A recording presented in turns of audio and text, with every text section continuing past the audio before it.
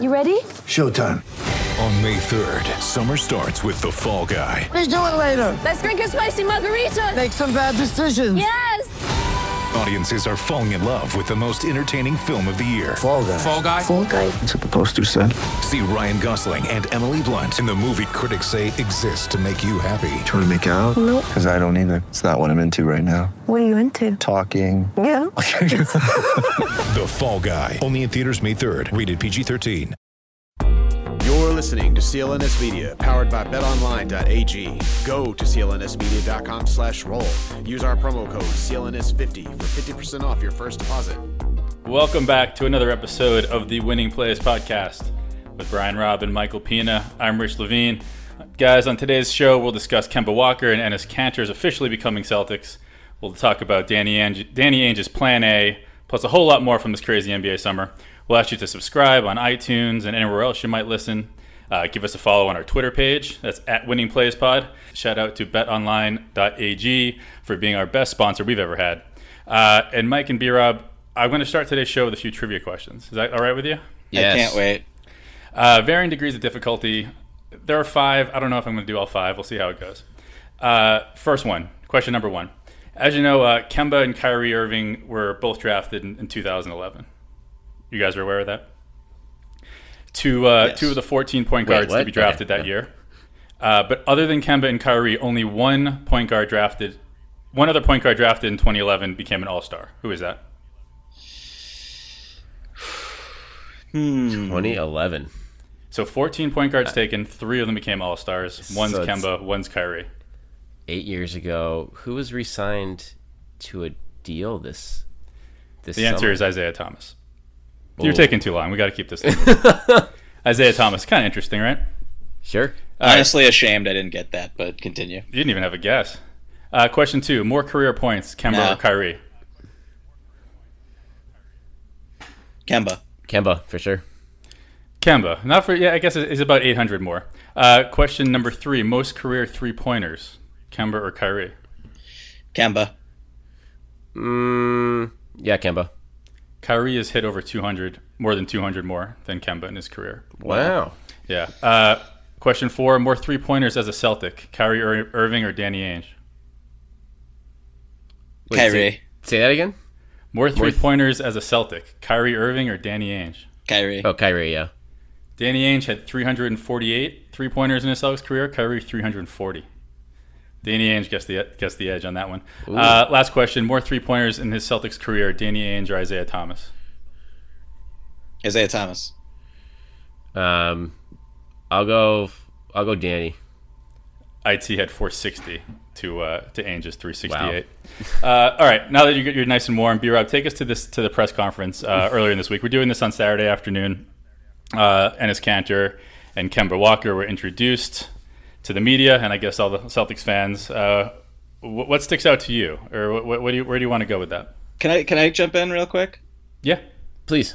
I was very interested that Enes and Kemba shared the podium. Yes. I mean, that right from the jump was what really stood out to me. I mean, typically you see, I guess Kyrie shared it with Gordon famously. And Chris Humphries and Keith Bogans, I think, shared the podium. And Gerald Wallace, Gerald can't Wallace. forget. Marshawn Brooks. Yeah, but that kind of stood out to me. Just no disrespect to Enes at all, but one guy is a All NBA player, multiple time All Star on a max contract, and the other is on a 2-year deal, player option in the second year for the room exception. I mean, it was interesting, and I understand logistically why it was. I would assume that logistic reasons were why it was done, but the optics were really interesting. I don't know. Did that stand out to you guys? 100%. I mean, that was the first. Again, the press conference was announced early in the week for Kemba, and then it was kind of like Wednesday during the day before it happened. It was, oh yeah, Kanter is going to be there too, and it is an interesting decision from the Celtics standpoint. Clearly, he added, Kanter's personality is being eaten up right now by everyone in Boston for obvious reasons. After the jersey comment and just his, I think he's such a legend. Exactly. Just he's been whether it's wanting to play in Boston, talking to Evan Turner about what it was like here, but clearly and then Danny Ainge backed it up with his our plan A for free agency was Kemba Walker and Enes Kanter, and again there was a qualifier for that for like after the draft, i.e. we are assuming Kyrie and Al are gone, but I guess this is just. For me, it was like a strategic play from the Celtics standpoint to be like, okay, we know Kanter's going to opt out if he has a good year here, so we need to start buttering him up to potentially keep him on a bargain contract beyond that. Yeah, I think it's interesting. I don't know if it's the right play or not. I don't know if it's going to work. Right, but we'll see. But it is funny that I think like you both kind of touched on is that not only did Kanter sort of, if you want to say, get tacked on to that press conference, but also totally stole the show. I mean, probably the top 5. Headlines or things that he said or did or that sort of thing or that Ainge did, and that's sort of Kemba Walker, right? Like it's been a career of sort of being overshadowed and overlooked despite producing at a ridiculous rate and at a ridiculous level and continuing to get better. But yeah, I think with Kemba though, it's more. I think with Kemba, it's more I'm willing to cede the spotlight. That's kind of a strength of his and why he's so beloved by every single player he's ever played with, really. And that's, I think, the big attraction to him. But, I mean, I know we're overanalyzing a press conference, but that's what you get when it's, late July right now in the NBA calendar. I don't think it's overanalyzing, though. Like, this was, like, they waited. Kemba was under wraps for weeks here. Mm-hmm. They waited 3 weeks to introduce him. They waited for Summer League to be over, for all distractions to be out of the way. And again, like you said, Mike, it could very much be that they clearly went to Kemba to be like, hey, is it cool if we, if Kanter, joins you on stage here? I wonder about that. He obviously was down for it, but I would assume that was, I don't know if whether it was asked or just like, I assume you would. I mean, if it was me, I would want to clear it with Kemba before doing it. Yeah, I don't know. I guess that's like that's something that maybe you would have done with Kyrie, and that's sort of kind of what gets you to the trouble of being at the whim of. But that's not Kemba, anyways. But I would I would be very comfortable if Celtics say, hey, this is how we do it here, and respect it. And obviously, it's not like you're bringing in. I don't know. I guess I just don't even worry about it with Kemba, especially with Kanter's personality, and the idea of them, but they're not on the same level, right? I guess that's clear. But so what's the ceiling for Kanter? Like, is it totally ridiculous to assume that he could be one of the better centers in the Eastern Conference this year? Yeah, I mean, what other names are there? I mean, like, is he going to make the All-Star team? No. He's certainly going to. I mean, if he puts up could numbers, he have his best? Could he have his best year? Could it be his best year? Could he have his best year next season? He's had some pretty good year, and I guess it's like, how do you define a good year for him? Because the numbers are always there. The best year for him is a defense that is like league average or above when he's on the floor. So if that's the bar, we'll see. He'll be surrounded by a really good system, but he's basically replacing Al Horford in a lot of ways, and that's not ideal for the Celtics. I don't know, like it would not surprise me at all if he averaged a double-double. He should have the minutes. And he could be one of the league leaders in offensive rebounding if they let him eat in that regard. But I don't know. I mean, and also I guess like 3-point shooting, we'll see. I talked to him last summer a lot about 3-point shooting, and he was really excited. And then I don't even know how many he took last year, but it was like, let's see here, not much, 34 total, 22 with the Knicks. So. Yeah, I don't think that's going to be necessarily a highlight of his game. He does have touch from the outside, but that was a topic during the presser, though, Mike. He said he's excited about it, and Brad's pointed to the. I mean, they will say that now, but that's what pressers are for. Yeah, right. We'll see what happens, but no, I do think that he is entering the prime of his career. We should see him be good, and I think we should see him. Definitely, his production exceed the the contract, which is also important. So here's a question, real quick, B-Rob. He's never averaged 30 minutes a game in his career. He had 1 year at 28. He had one when he was in OKC for like that half season. He averaged 31, but it's mostly been in the 25, 26. where are his minutes this year? Because Al was probably in the low 30s last year. I'm looking it up right now, but it's got to be right around there. I think he was probably right at 30. Like, I think he honestly might have been below 30, like 29, 30, because they really tried to baby him last year for a lot of it. So at 26, 27, do you try to get 30 minutes a game out of Cantor? I think it all comes down to his defense. Because is it safe to say that he's going to start the season at center? Like, he's going to be I feel like there's a lot of things in flux with the starting five, but based on this press conference, based on trying to start things off on the right foot, I think it's going to be tough to sell him on like a eat off the bench type role out of the gate, even though that may end up being what the best role for him is on this team.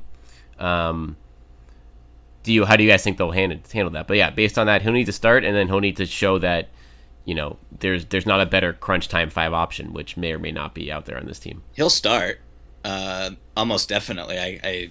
I would imagine. I don't know if he'll close.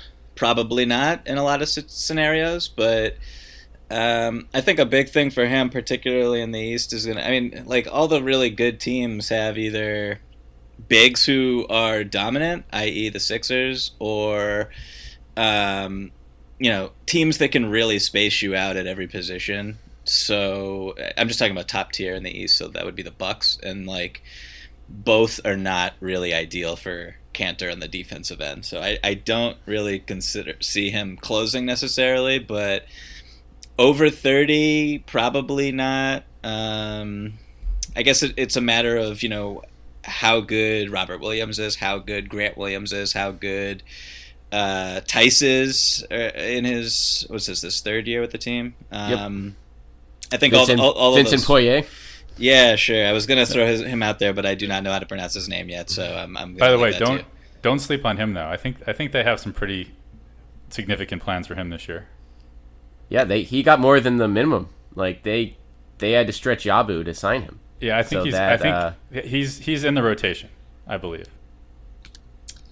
Which is really interesting. Well, we'll see. There hasn't been training camp yet. Like I don't know how much of this is settled, because there are. I mean, you would think that you'd want Robert Williams, and Grant Williams is probably going to play a little bit at the 5, maybe, in certain matchups. But they have options, which is a good thing.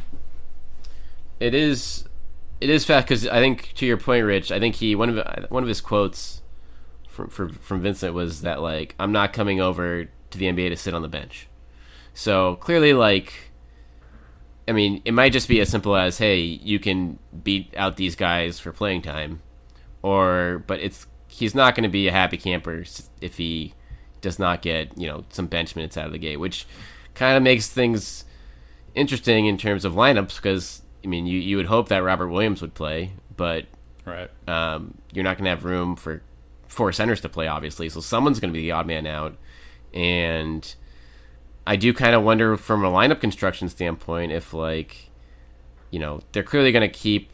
And I actually talked to Brad Stevens a little bit about Grant Williams, and they clearly envision him being more as a 4 than a 5 this year, but, like, do they even think about, like, playing Tice at the 4 a little bit off the bench too, or something like that at points if Grant Williams doesn't have it going? Because their depth there is not... Tice at the 4. Whew. I mean, it's very rare, but, like, I don't know. Like, if he's mobile... They did that a little 2 years ago. If they care to play him or not, I don't know. I don't know if they, like... But they have a lot of different options here, and if you're only going to play 2 centers, then you're going to have 2 unhappy campers on the bench. Yeah, Whew. And two things. First, I think we have this conversation assuming complete health, right? And as we learned last year and every single year, right, the depth is important, because it's going to be rare that all 4 big men are healthy at the same time. That's just the way it goes. The second thing is that I should tell you guys about our sponsor. It's betonline.ag, and it's the best spot to place your bets for anything you like to bet on. Basketball, football, and baseball. They have darts, tennis, and rugby. Live betting, virtual casino. As always, there are many prop bets. The one I'm going to bring up today is the odds to win the Eastern Conference that they just posted. Milwaukee's the favorites at 2-1. Philly is next at 3-1. And the Boston Celtics at 7-1, or third right now to win the Eastern Conference. The Nets and Raptors are both 8-1 under that. But betonline.ag is CLNS Media's preferred sportsbook online. If you want to join the fun and would like to support our podcast, And also, if you'd like a 50% bonus added to your initial deposit, go to CLNS Media /winning plays. The promo code is CLNS50. While making your initial deposit, and your 50% bonus will be added onto your balance within seconds. It's a minimum deposit of $25 to earn that bonus. Please see BetOnline's general rules and additional terms and conditions. BetOnline.ag, your online sportsbook experts. And Pina, I agree. I'm not sure how to say his name. It's Vincent. B-Rob, will you teach everyone? We need Zarin to have a tweet to tell everyone how to pronounce it. I know. He was trying to tell us on the press conference, and I missed his tutoring session there, so I'm probably getting it wrong too. But it's French, so I'm like, Poirier? Like, Right. Anyways, I don't know. BetOnline. We'll call him Vincent. BetOnline.ag does not yet have odds on his production or playing time, but I'll bring that if they post it. A quick way to button up this center discussion, which I think is interesting. Guess which center on the Celtics is the highest paid next season? I believe that is Daniel Tice. It is Daniel Tice. Who makes this move. And we should talk, like, making $5 million which is next like year. $250,000-ish more than Kenter. Right. Wow. But the second year is unguaranteed there, which is a nice little trade chip for the Celtics, whether it be during this season or next offseason, to get some mid-level salary that is expiring. That so contract, keep an eye on that. Yeah, that contract screams tradable. Yeah. Yeah. B-Rob, is there any good chance for we him. see Good something? for Tice to get some money B-Rob, is there any chance that before there's a the trade season. before the season? Sure. Are you still feeling that? Because I know we both felt that a little bit earlier in the summer, and I still think there's a chance. I think if it does happen, Rich, I feel like it'll be a preseason trade. Like, let's see what all of this looks like, and okay, then kind of re-gauge what our options are in terms of what fits, what doesn't. Because right now you can't. The problem with right now is, which I guess we can kind of lead into a Jaylen Brown discussion that we wanted to get into, is you only can trade like 7 guys on your roster right now. You can't trade any of the new free agents. You can't trade any of the rookies until 30 days. So you'll be able to trade them in late August. But if you're trading anyone, it's Robert Williams, Shemi, or 5-year core pieces: Smart, Jaylen, Tatum, Hayward. I think that's, who am I forgetting? And someone else maybe. Smart? Did you say Smart? And Smart. I think it's Smart, yeah.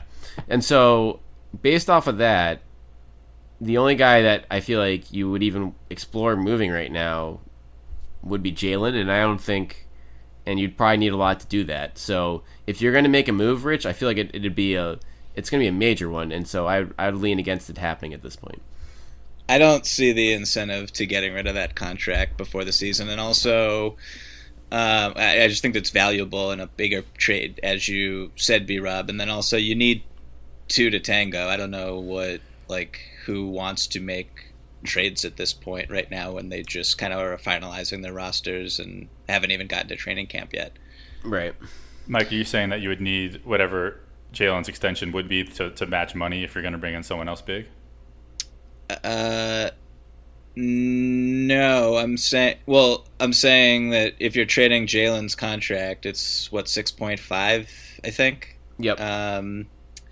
This year, and I assume that if you're trading Jaylen, you are getting back someone who is making a lot more money. So right. You need contracts like Tice to ship out alongside it to match money.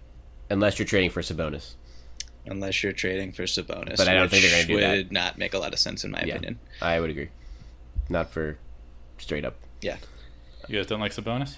I love Sabonis, but it does not make sense. Will you expand I think on I'd that rather. a little bit? I mean, okay. Why? I don't know why you would want to, like, the whole point of trading Jaylen is to add someone who is on. Why would I not trade Jaylen for Sabonis? I mean, it doesn't make you a better basketball team, first and foremost. I mean, it's it's just not. I don't think it really makes sense based on the roster composition of the Celtics right now. Based on Jalen has a lot of value around the league, and if you're going to just kind of blow your wad getting Sabonis in a straight up deal, and then having to re-sign Sabonis to a lot of money going forward, is that core good enough to win a championship? I would say probably not. So that's why I would not trade Jalen for Sabonis this season. Straight up, it does give you a little less of that repetition we talk about, because I still worry about Jalen, Jason, and Gordon all being able to be their best selves on the same team. So I think that's where it could benefit. So Sabonis is what? How old? He's 23, just turned 23. So he's not done getting better as well. You wouldn't think. I don't know. It just seems like that position. And granted, I don't like the fact that he doesn't shoot threes. Maybe that can change a little bit, but that position seems like something the Celtics need a little bit more right now than another wing. Yeah, but this is look at the NBA right now. We should zoom out and kind of not talk about Sabonis with this conversation, but just so Jalen is eligible for a contract extension right now, and he has seen two players in his class get maxed out on 5-year, $170 million deals, Ben Simmons and Jamal Murray. And B-Rob, I'm going to throw this to you. You spoke to Jalen at Summer League in Las Vegas recently. At the Knicks game. And he told you some interesting things. Why don't you just say kind of what his stance was and kind of what your takeaways were after your conversation with him? Yeah, so I caught him towards the end of Summer League, and he, in the course of our conversation, asked him about whether the Celtics had reached out yet about a contract extension, and he said, no, and, kind of the ball's in their court, which is totally understandable to say. It makes complete sense why the Celtics had not reached out to him yet, from a standpoint of they have a lot of other things going on right now. And they have until October, opening night to discuss an extension. So there's really no rush on their end. From some standpoint, though, clearly, I don't know if Jalen is on the. I don't think he's on the same level as Ben Simmons or Jamal Murray, but he's probably seen this not too far below that class. So I do wonder. What those conversations are going to go like. Clearly, that market has been set pretty high right now for guys that have not done a ton in their career. Have obviously great upside in Simmons, but Murray, who's going to have the better career, Murray or Jaylen Brown? I don't know. I think this is where it gets very, very fascinating. And if I was Jalen, I would be, I would be pissed. Offended? Yeah, I would be pissed. I would be pissed, honestly, because Jamal Murray, the Celtics cannot really control what the Denver Nuggets choose to do with their cap space. And, coming out of the gate on July 1st with a 5-year extension, when you don't have to, for Jamal Murray, a 5-year max extension that clogs your cap next year, when you would have had cap space, is really interesting. And if I was Jalen, I'm looking at their career numbers side by side right now. And obviously Jamal Murray has had more opportunity in his situation. He's had the ball in his hands a lot more. He's had more responsibilities. He, was at times the primary option on a team that went to the second round in the Western Conference last year that finished with a very good record. And they're high on him, and they should have a right to be. But if I was Jalen, I'd be like, look, I'm sacrificing all this. I haven't even been able to show what I can do in significant minutes in a consistent role. My team has gone to the playoffs a ton since I've been there. We went to the conference finals. My usage, for their careers, just a couple of stats that I found interesting. For their careers, Jalen's usage is 20.8.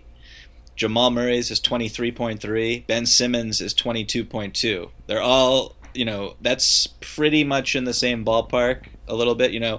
Jalen's ability to play make, not even close to those two guys. Assist rate is significantly lower, but his true shooting is actually higher than Jamal Murray's in his career, and his 3-point percentage is 36.5. Jamal Murray's is 36.2.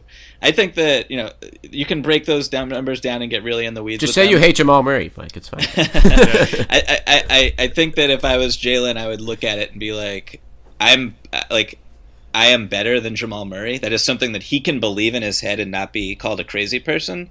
And for Jamal to get the max and for Jalen not to even have a conversation, even though it makes sense for the Celtics not to engage right now, I would be a little turned off if I was him.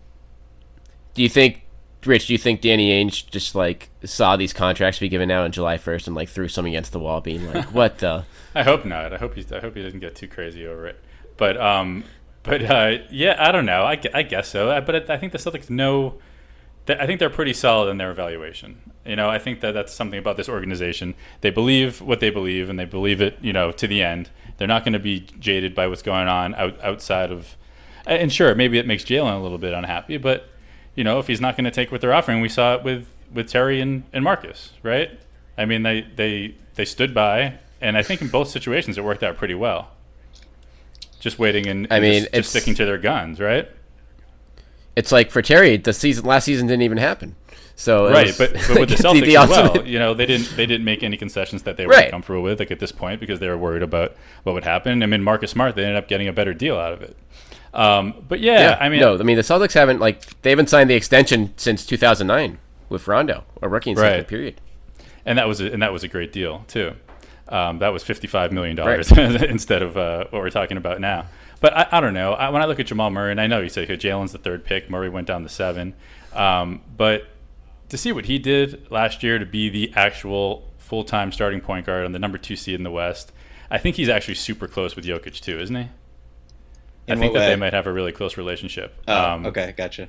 Which also affects that. But again, that could make it a little bit more frustrating for the Celtics. But either way, I don't know. I don't see Jalen signing here. I don't see it working out, to be honest. And that's that's not based on anything beyond what I've seen. But sorry, go ahead, B-Rob. Yeah, from that standpoint, Rich, just to piggyback off your point, if the Celtics have to make a decision pretty early in this, or by the trade deadline, what they're willing to pay Jalen, because based on the 2020 free agency class, like a lot of these restricted free agents are maybe not guaranteed to get maxes, but they're going to get. There's not a lot of alternatives to give big money to out there, outside of Anthony Davis and Draymond Green. Like there is not a lot of appealing. I don't even know if there's another max guy out of the veteran unrestricted free agents in that pool. So Gallinari, you're not maxing the Rooster. I mean, right? Like maybe on like a 1 year, $30 million, like something if he has a good year, but like probably not. So based off of that, Mike, I feel like you have to figure out if you're willing to, if Jalen gets an Otto Porter Jr. type offer, figure out if he's doing, you count on him enough to match that, and if not, then you're gonna have to move him. I guess you could move him like in a Malcolm Brogdon type situation with the Bucks and the Pacers did, and get some picks for him anyway. But like, you might just have to be proactive and move him ahead of the deadline on that front if you aren't willing to pay what he's could conceivably get offered. So I think that the next question then is, what are you going to trade Jalen for? What does it make sense to trade Jalen for? And I think the two options in my eyes are, someone like Bradley Beal in a package where you take Jalen and you take other money and you throw in draft picks potentially, and you just you get Jason Tatum's like best friend, who is also going to be a perennial, or it is basically a perennial All-Star. Probably should have been All-NBA last season. And that's kind of your team going forward, and it's a really good team, I think. A really, really interesting team. Or you go the other way and you kind of kick the can down the road a little bit, and you move Jalen for someone who was drafted in the 2018 draft or the 2019 draft or maybe even the 2017 draft. And I don't really know who exactly that player is right now, off the top of my head. Like, would the Kings want to move Marvin Bagley? Would the Bulls want to move Wendell Carter? Like, those are the types of trades I think that the Celtics should be sniffing around if they want to move Jalen and if it's not working out with him. But I mean, personally, I'm still really high on Jalen. I still think he's really good. I still think he has all-star potential, and I would try my darndest to keep him around for his prime, because I don't think we've seen what he can be. And I kind of disagree a little bit with what you said, Rich, about him, Tatum, and Hayward, who is not really that much of a factor in my eyes in this discussion, coexisting with each other. Because I just think, like, in today's league, if you like, this is what it is. These are wings who can do stuff with the ball in their hands, who can guard multiple positions. This is what you need in the league right now to win it all. So I think that the Celtics should value Jalen. I'm not saying that they should max him out right now, because that would make no sense. But I think he's really damn good, and this is a big year for him. Yeah, I would. What would you offer him right now, Rich? Well, I was going to say, I'm glad you added that last part, Pina, because you said Bagley and Carter, those are like top 3 picks, right? Where was Carter taken? Was he like 4 or 5? He was 7th. 7th. All right. So we're talking about like high picks. Because I'm looking at like Zach Collins in Portland, and wondering, like, someone like that, you find something with the Trailblazers to make it work. Because I agree with what you said about, like, you needing that sort of setup to win in the NBA today. Like a depth on the wing, or just a lot of athletes that can, you said, guard multiple positions. But when we're talking about Jalen, what like he's looking for, he's still the 4th option, right? I mean, Kemba, Hayward, and Tatum. And I know it's not, the hierarchy isn't so obvious, right? It's not like they're going to look to them every single time, and then if Jalen's open, they do it. But like that is sort of the pecking order right now. So he's still not going to get that that Jamal Murray opportunity, I don't believe. That's where it gets kind of stuck. Like, I don't think he's going to get a chance to show that he is the Bagley. Or, I mean, Carter didn't get a chance to play that much last year, but he was great when he did. I don't know. I don't know if he gets to show that he's on that level, potential-wise. Yeah. I mean, what he has shown is that he can play in the playoffs and be productive and be really validate his minutes and his playing time against top-tier competition on a consistent basis. So, I mean, particularly 2 postseasons ago. So I think he has a ton of value. I really do. And there are warts in his game, and we picked on them a little bit throughout the pod last season. But, I mean, it's like he's so young, and there are parts of his game that should be developing as he ages. And I don't know. I mean, B-Rob, what do you think about the Beal versus, we'll just call it Beal versus Bagley, and like, just for the sake of shorthand? Sounds like a title. Yeah. What a very confusing one. What route would you be more focused on if you were the Celtics? I mean, I think you made a decision to some degree by signing Kemba. Like, if you were gonna, I think both options are very valid, Mike, but like, when you just signed a 29-year-old max guy, then the wheels are in motion for like you to do something in the next couple of years here, unless you're content to be like Miller, because you're clearly not gonna, you're not moving Kemba anytime soon, and his window is in the next 4 years of his prime here. So I'd be more content to go Beal, but there's no guarantee Beal's available. So like, I just don't think Jalen, like, you'd have to put a lot of sweetener with Jalen, I feel like, to get a guy like Bagley, who still has a couple years left on a rookie deal, unless Jalen has a huge breakout. But even then, like, some teams can have to pay him, so his, value from an asset standpoint is, dwindling by the day. In a vacuum, yes. I think some team around the league would look at Jalen and be like, "Oh, we're happy to pay him whatever. We're happy to match whatever offer sheet he gets next summer. Like, bring him aboard. We love it." Right, but you're not going to pay a premium for that guy when you can just be like, "Okay, Celtics, you don't want to pay him next summer? We'll just give him a big offer sheet then and take him from you then." Like, what if the Suns? Well, okay, I don't know if that's like a great strategy to get a player, but... Or just, we'll give you a first... Like what they did with the Pacers did with Brogdon. Like, we'll give you a first-round pick next summer to, like, sweeten it up for you, to, like, take your second-best player from you. Yeah. What if the Suns called, and they want Jalen because they just traded Josh Jackson for peanuts, and they were like, they gave away Josh Jackson. They gave away Josh Jackson. Yeah, one of the they had to pay to get rid of him. Yeah, that was really bad. But let's say they're like, hey, we'll give you like Mikal Bridges and something else, and you're like, so a move like that is basically, Mikal Bridges coming off a rookie year, which he was so in a lot of areas, but his game and his ceiling kind of fits more what we talked about in terms of a natural complementary piece for those other guys. Yeah. And then maybe you get another trade asset for that eventual, because the way I look at it is if you were to trade down or trade back for, like Jalen for someone who's even younger and who's earlier in their rookie scale deal, I guess the purpose of doing that is to increase your trade assets and make them more valuable for that Beal type of trade. So when you said, you're on the Kemba timeline right now, I don't disagree, but I do think that getting someone like that who's a more appealing trade asset around the league, and kind of, if you're not going to spend money on Jalen, you don't lose him for nothing. You got to trade him, and these are the types of players that it makes sense to trade him for. And Pina, I agree. I like that kind of an offer. So Pina, that also gets to what you were saying off the episode about the summer of 2021. Yes. If you'd like to go there. Sure. I mean, I think the summer of 2021, I mean, we just came off the most insane summer in terms of free agency and trades and this and that and player movement that the NBA has ever seen. And I think in 2021, if you just look at the free agents who are available conceivably, it is going to be, I think, even more insane, honestly, than what we just saw.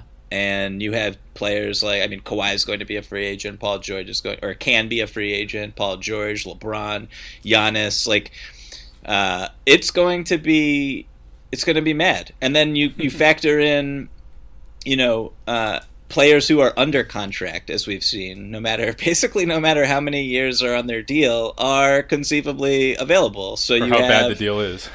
Sure. And so you're going to have, if Karl Towns is still where he is, he's only going to have X amount of years. If he's unhappy and the Timberwolves haven't made the playoffs over the past couple of years, he'll probably be demanding a trade. You'll have him available. It's just like a lot of things. So you want to have that flexibility in terms of cap space, which is why if the Celtics are not convinced that Jalen can be an all-star, signing him to a big contract really hurts your flexibility because you're also going to have to re-sign Tatum pretty soon.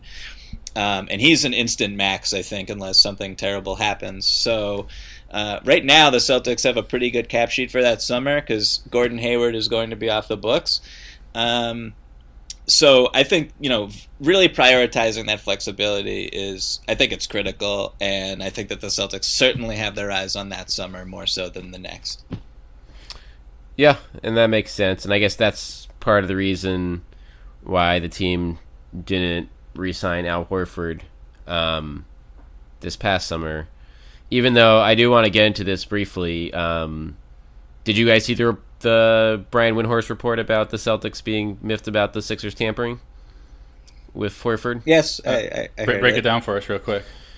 Yeah, so pretty much, I mean, he didn't go into details really, but the long and the short of it would be, Horford opted out of his $30 million option in mid-June, and later that day, according to various reports, told the Celtics, his agents, like, hey, pretty much broke off negotiations, which was signaling that, hey, I'm going somewhere else, and I know there's the money I want, it's out there for me. And a lot of people have been pointing out, hey, like, the Celtics did this too of Kemba Walker, and yeah, tampering's part of the NBA. All true. However, I do think this Horford situation, the Celtics do have a legitimate bone to pick beyond general tampering, because the max guys, you can tamper with whatever, but they know what their market is. Like, when Kemba Walker hears that the Mavericks or the Celtics have interest in him, of course he's going to get the max. There's no real, it's just like signaling, right? Hey, we're going to give you what you want. With Horford, this was more than that. This was like giving the Sixers the window to negotiate 3 weeks before they could have. And that, honestly, I think helped them get all their ducks in a row to make all these subsequent moves, i.e. trading Jimmy Butler for Josh Richardson, which in effect opened up the cap room to sign Horford all in that first night within like 3 hours of free agency. So this, like, the fact that if the Celtics had exclusive window to negotiate with Horford and could have signaled earlier that, hey, we're going to probably get Kemba here, I think they get a better chance of keeping him at a number that's more appetizing to them. But since Horford was sold on the big money deal from Philly 2 weeks before free agency even started, there was no going back there, it seemed like. And I think the Celtics have a legitimate gripe there. I think, and I think I said this already on the pod, but I mean, I think that I think Horford just wanted to play with Embiid personally, and playing in his head, playing the 4 on a permanent basis, which I don't think that that's going to happen. But right. Wait till Embiid gets hurt the second week. No, I mean that's certainly a risk, but like I think that I just don't know how much. Like, obviously, the Sixers and Horford were talking for a while. They already knew that Jimmy Butler wanted out, so yeah, it was all done. Like, it was done mid-June, it seemed like. Yeah, so I mean, I agree that I don't think it's the exact same thing as the Celtics also talking. I don't think they're hypocrites for talking to Kemba when, like, clearly Kemba already had discussions with the Hornets, and the Hornets were like, this is what we're going to pay you. Right. So, like, at that point, it's not like the Celtics stole Kemba from the Hornets. Like, that's not... So it's not the same... It's not the exact same situation. Because I see people say, oh, the Celtics tampered with blah, blah, blah. I don't necessarily see that as the exact same action. But I also am kind of like... I just can't get too upset about tampering right now in the NBA. It's clear that everyone does it at all times. I mean, like, Paul George's trade demand because Kawhi recruited him despite having 2 more years left in his deal. Like, I mean, what are we even doing here? Like, how can we even be that upset, to be honest? And when I read Al's... Yeah, I mean, I'll say real quick. When I read Al's, like, farewell Instagram post to Boston... I'll read the first 4 lines. You welcomed me with open arms 3 years ago. We had a goal to raise another banner in the rafters. We fell short of that goal. I appreciate everyone in Boston. I think it comes down to that. I think he's a guy who wants to win a title, and I don't think he saw Boston as even with Kemba. I think with that when Kyrie left, or for other reasons that we just don't know about yet. Maybe it has to do with some of the younger guys. Who knows? But I don't think that he thought that Boston was a place that he could win a title anymore, and he thought that Philly gave him a better chance. Obviously, Philly's also given him a bunch of money. But I really feel like the chance to win, and that's part of playing with Embiid, right? Just that he's, has a chance to be the best center in the league for the next 5 years. He has a chance to be the best player in the league. Sure, yeah, that's fair. The best player in the league for, like I say, for the next 5, 6, 7 years. I don't know if he can last that long, but at least for the next 3 years. Yeah. So yeah, I think it was about winning. I do. I think the money was negligible at the point that Al was making the decision. I think they would have had to pay.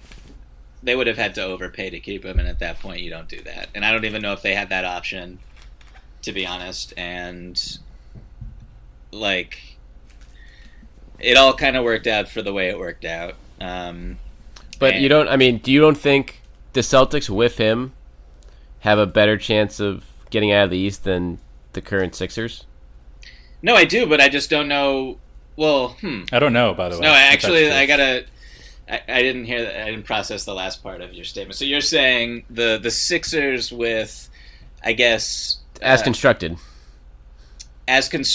without Horford. I mean, the thing is, like, what other player would they have been able to get once they knew that Jimmy wasn't available? Like, what would their move have been at that point? But how about this? Which is the better team? Marcus Morris.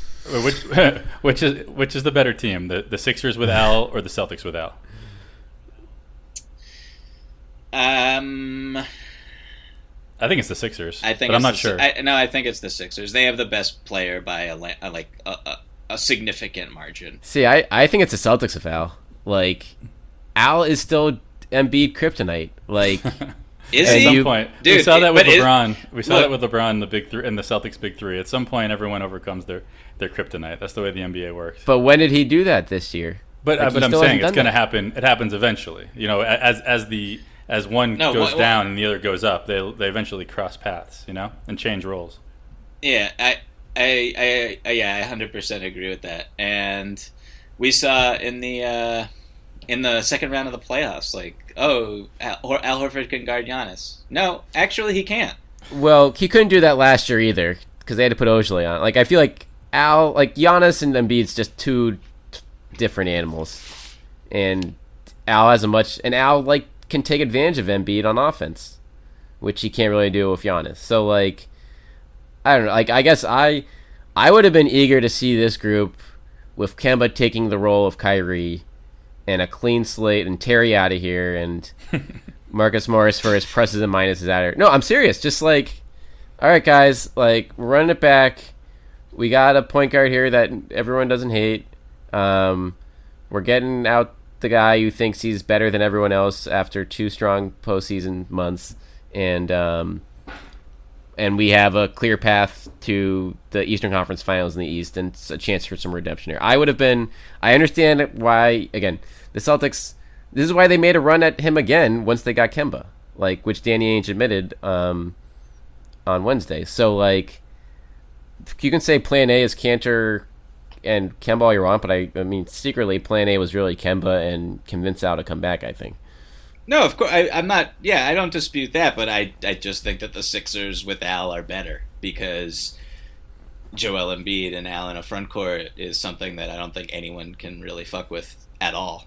So we're gonna see how that develops, and obviously they still need shooting, and they missed out on Kyle Korver. We learned right before we started recording, which I think is a pretty significant blow. I'd say so. For LeBron. Yeah, that too. Yeah.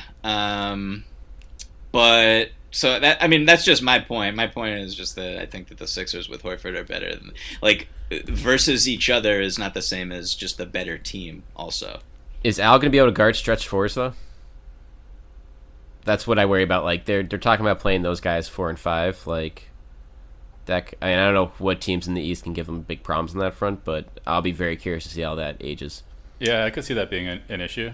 And I'll also say it's possible that the 76ers could win the NBA title next year, and it was still the right decision for the Celtics not to sign Al. You know, like, those two things can be true. But it wasn't the Celtics' decision. Right, but I'm just saying that, like, point, right? But Yeah, we're saying, what like, it seems like. Right. But he could help the Sixers. You're saying more that than they he would would've helped the benefit Celtics. anyway long term? With the Celtics? Right. Well, I guess, like, what you're saying, it was the right decision by the Celtics, even if the Sixers won it all. So I'm not saying that I'm- that's necessarily true. I'm saying it's possible for that to be true. I mean, we'll see how things turn out. Yeah. You know? But it could just be that, like I said earlier, and this is what Al was seeing, that the Sixers are just closer to a title, or he is in a better position to win a title with Philly than he was in Boston. And I think that's a fair assumption on his part. Yeah, I agree. All right, let's. We've managed to go this whole podcast not talking about Kyrie. Cool. But I want to throw it in here for 5 minutes for Mike because I know he really wanted to talk I did ask about a few it. Kyrie trivia questions at the start. That's true. That's true. We did start. To summarize the highlights of, or the notable nuggets of last week, we had Danny Ainge saying he heard, and he had a sense in March or April that Kyrie was considering going elsewhere. We had Spencer Dinwiddie on, I think, the Athletic podcast with Sham saying that Kyrie was talking to him about New York in December. Which is And when then- Spencer signed his extension. Was exactly when he signed his extension for next year. And then Danny made some references about, what we all saw, the Kyrie's high and lows throughout the year, being like, things were looking bad for early on, and then the team won 12 out of 13 heading into the All-Star break, and the relationship with Brad was getting better there. I thought that was a noteworthy comment. And then obviously things took a nosedive in February and or pretty much the rest of the regular season, to be honest. But yeah, just I don't know if you guys have any impressions on any of those specific comments. Again, it seems like the Celtics, Danny, to his credit, like tried to deflect the brunt of the blame from Kyrie here, I feel like, which is a good look for the Celtics from a, not throwing dirt on the guy going out the door. But I don't know. I think there was a lot there to digest. I'll say for me, speaking from like a Celtics fan perspective or just like a whatever, it brought me a little bit of closure, I think, because for me the hardest thing to grapple with was just that performance in the playoffs. Right, I didn't understand what was going on because clearly something was up with Kyrie, and sort of this shed some light. So when he had the press conference in the playoffs, I forget which Milwaukee game it was, and someone asked him about his performance, and what was he said? Who cares, right? I just think he was checked out. I don't think he cared how that game 4. I don't think he really cared how that season played out. I think he knew that they weren't going to win a title, and he was checked out. I think it was that easy. He was already in Brooklyn when the Celtics were playing the Bucks. Oh, yeah, I 100% agree. I mean, there's really no other way to explain it or like rationalize that play because it was so bad. It was so bad. Did he just want it to end, Mike? Did he literally just want it to end, like to pick up Giannis and stuff on defense and just be like, you know what? Let's just hit fast forward. I don't know what exactly was going on in his mind, or he just didn't care. That's the answer. He didn't care. Yeah, or based on the way he was playing, it was like, I'm just gonna do what I want to do, and if we win, I look like a hero, and if we lose, we weren't supposed to win anyway, and we can't win anyway. And that was probably his mentality, I think, and that's what he allowed him to sleep well at night. But I mean, personally, my whole thing with Kyrie and my whole thing with the Celtics talking about him still is it's obviously big news when you get spurned by a free agent who switches teams, and you kind of have to do a little bit of soul searching normally about why did this guy leave and what could we have done better. And I'm sure that the Celtics, some people are maybe have asked themselves that question, and others have been resigned to knowing that no matter what we would have done, this person is just a very mercurial figure, and there is literally no behavior on our part that could have changed his mind and changed his belief system. I mean, look, it's just I'm just weirded out, honestly, at this point by the whole comparison of Kemba with Kyrie in terms of their vibe and how they interact with other people, and I'm just not looking forward to this transpiring for the whole season. I think it's a disservice to both guys in a lot of ways, and really? Like everyone, why is it a disservice? I just don't think that things need to be said. Like, we can all look at them and see, okay, this person is a natural born leader. This person says he's a natural born leader. We don't need to beat a dead horse talking about it necessarily. And like, I don't know. Everything I see on Twitter with people who are covering the Celtics, some people who cover the Celtics is, talking about, oh, it's different now because X, Y. It's like, okay, cool. I mean, who cares? I don't know. It's not stopping though. It's like not affecting my. It's not stopping. I agree, and it's really annoying. It's like it's not affecting my personal day to day. I never had to interact with Kyrie Irving, so I just don't care. If it ever, so you are. It's like Kyrie. You are like Kyrie. Exactly. Guilty. But if it ever does start to affect your everyday life, let's get it on the podcast and talk about it. He is in Brooklyn now, so right. You're gonna get we'll see. It is. I don't know. Like I'm just more.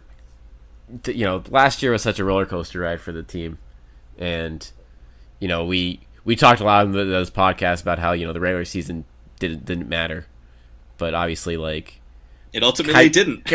But I mean, I don't know. Kyrie, you don't think of a good season that he doesn't stay, or that Durant doesn't come to Boston instead of setting up shop in Brooklyn. I think that's very much could have happened. If you don't allow something to be good in life, then it won't be good. So if he's not going to allow his experience in Boston to be good, which he clearly wasn't, I mean, that it seems to me that was, he just didn't want to be in Boston. So for a variety of reasons, I don't think there was one particular reason. And what about the commercial and the statement, though, Mike? I don't know the background. Come on. I mean, that's selling shoes. Something changed. Changed. No, exactly. It's like you're reading into a Nike ad. Come on. I mean, No, but I don't know, but the divorce happens. There's divorces every second in this country. That's what happens. People fall in love and they lie to each other, and then sometimes you figure out like that's not right, and you walk away. I think it's very and they get wrapped up. They post on Instagram. That was basically an Instagram post of Kyrie and his new girlfriend telling everyone how happy he was. And then 2 months later he realized, okay, maybe this isn't what I thought it was. Yeah, and that's his. It's ultimately his right. I don't think that he behaved professionally in a lot of ways. I also think that he made his decision, and you got to move on. You got to move on, and you can't like. It is the spurned girlfriend or boyfriend type of thing, and I just partner. Let's say. Sure, and I don't. It's not a good look for anyone when you keep talking about it, and I hope that people stop talking about it. You don't look good when you do it, is what I'll say. When's the first Nets Celtics preseason game, B-Rob? To be announced. That's gonna be. Yeah, I mean it's gonna be. I mean, opening night, Christmas Day will be interesting to see where that falls on the calendar. Who is? Yeah, I don't know. It is. No, go ahead, B-Rob. Sorry. No. I mean, I was just gonna be like, yeah, looking back, just dissecting the whole end of the season, and Kyrie clearly checking out, and Brad still playing him through everything, despite that fact of just everything that went in there, and because Brad was like, oh, maybe I can't take him out because then he's definitely gonna leave. Just the how it was just so brutal for the Celtics from that standpoint. And whether you said, oh, this was like an Instagram post or whatever, that he made a commercial and was telling Danny that started hinting in March and April that he was looking elsewhere.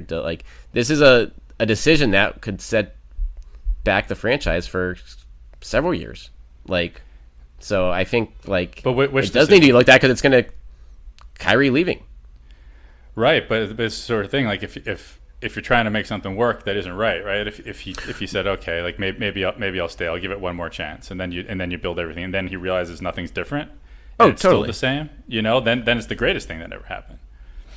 So it can go either way, and I think, and I'll say one thing about what you said, Pina, about I agree that it's tired, sort of the conversation over it, because there is more to it, but I don't think we can understate how much Kyrie's mood affected last year's team, and how much Kemba's might do the opposite this year. I think that is a real thing, but again, if you beat it into the ground too much, it kind of starts to lose meaning. Yeah, that's maybe part of the problem. I guess my general outlook on a lot of things is you do learn from your past, but also the past is the past. Let's just move on. That's basically my stance here. Sure, and then when the Nets come to Boston, everyone can let out their demons. Do you think he's going to get? How do you think the crowd is going to cheer Kyrie when he comes to Boston? Are you serious? Do you think? It's not one of those. Do you think he plays? No, it'll be a sore quad and a personal issue for his first two appearances in Boston. B-Rob, did he miss every Cleveland game with the Celtics? Except for the opening night when Gordon got hurt, he didn't play in Cleveland again. So he'll play the opening night game if it's in Boston. The Celtics should be probably requesting that. But yeah, I mean, it's a situation where he's, I can't imagine any other player in Boston sports history will be booed as loud as Kyrie Irving will be booed. Boston sports history? I was thinking that. I'll put who else? No, in my head I was just going through the list, and it's just Roger Clemens. Maybe Roger. That's probably the only other guy. But even that, he's one. probably on that par. Do you guys remember? First of all, I mean, come on. There was A-Rod. No, but A-Rod never played for the Red Sox. A-Rod didn't play here. A-Rod didn't play here, and then leave. That's say he was going to stay here and leave. So I was thinking about Johnny Damon. Yeah. But Damon, I think, was the sort of thing where that was more media generated, and I think obviously a lot of fans were upset too, but I think the true diehard Red Sox fans respected what Damon did and understood him chasing the money and whatever. I mean, they weren't happy about it, but at the end of the day you can applaud what he did for the team while he was here. I just don't think that vibe exists with Kyrie, just because of the nature of how he left. Johnny Damon was always playing hard when he was actually on the field for the Red Sox, and for a guy to Anyone. really just check out in the Celtics when it matters most after saying everything he had. I agree with you, B-Rob. I don't know if it's like the biggest booze ever, but he's not getting even a smattering of applause. No, I was kidding. I'm yeah, trying me to too. think of. I'm trying to think of were there any Patriots who left? No, like, because no one has done this before. Well, wait. Drew Bledsoe, Bills. No, I mean, he It got wasn't traded. really his. Yeah, it wasn't really his call. He was traded. People loved it. People were 50-50 of like keeping Drew versus Thomas. Maybe not 50-50, but like No, there were a lot of remember. Bledsoe guys. I remember. I think yeah. Clemens. I think you nailed it, Mike. I think Clemens is the one comparison Yeah. that will be made in terms Didn't of win that. a ring and basically quit on the team. Right. So I mean, Cool. we'll, You gonna write that we'll column, mark B-Rob? That's the column. that might be a good August fodder right there. Is what that is. And the lead is about how Roger names right. all his kids with a K at the first letter. So his new son is Kyrie. No, okay. Wow. We'll put that. We'll keep that on the shelf for now. We'll put a bow on it right there. That's the perfect place to end here. That'll do it for now. We'll be back. We're already brainstorming some great down days of July and August ideas for the Winning Plays podcast in terms of going over under for win totals, for looking long term into potential Celtics targets down the line in free agency. Getting more into Jalen's situation. We'll have that all coming for you guys in the coming weeks here. Thanks for listening in the meantime, and do we have to end this on an up note? I feel like that was a down note on the Kyrie stuff, so I don't know if you Okay, guys maybe want we to should say bring it back. Taco Fall. yeah, Taco. Sign Taco. Say Taco. Just talk about Taco so we can put him in the title for the SEO. Done and done.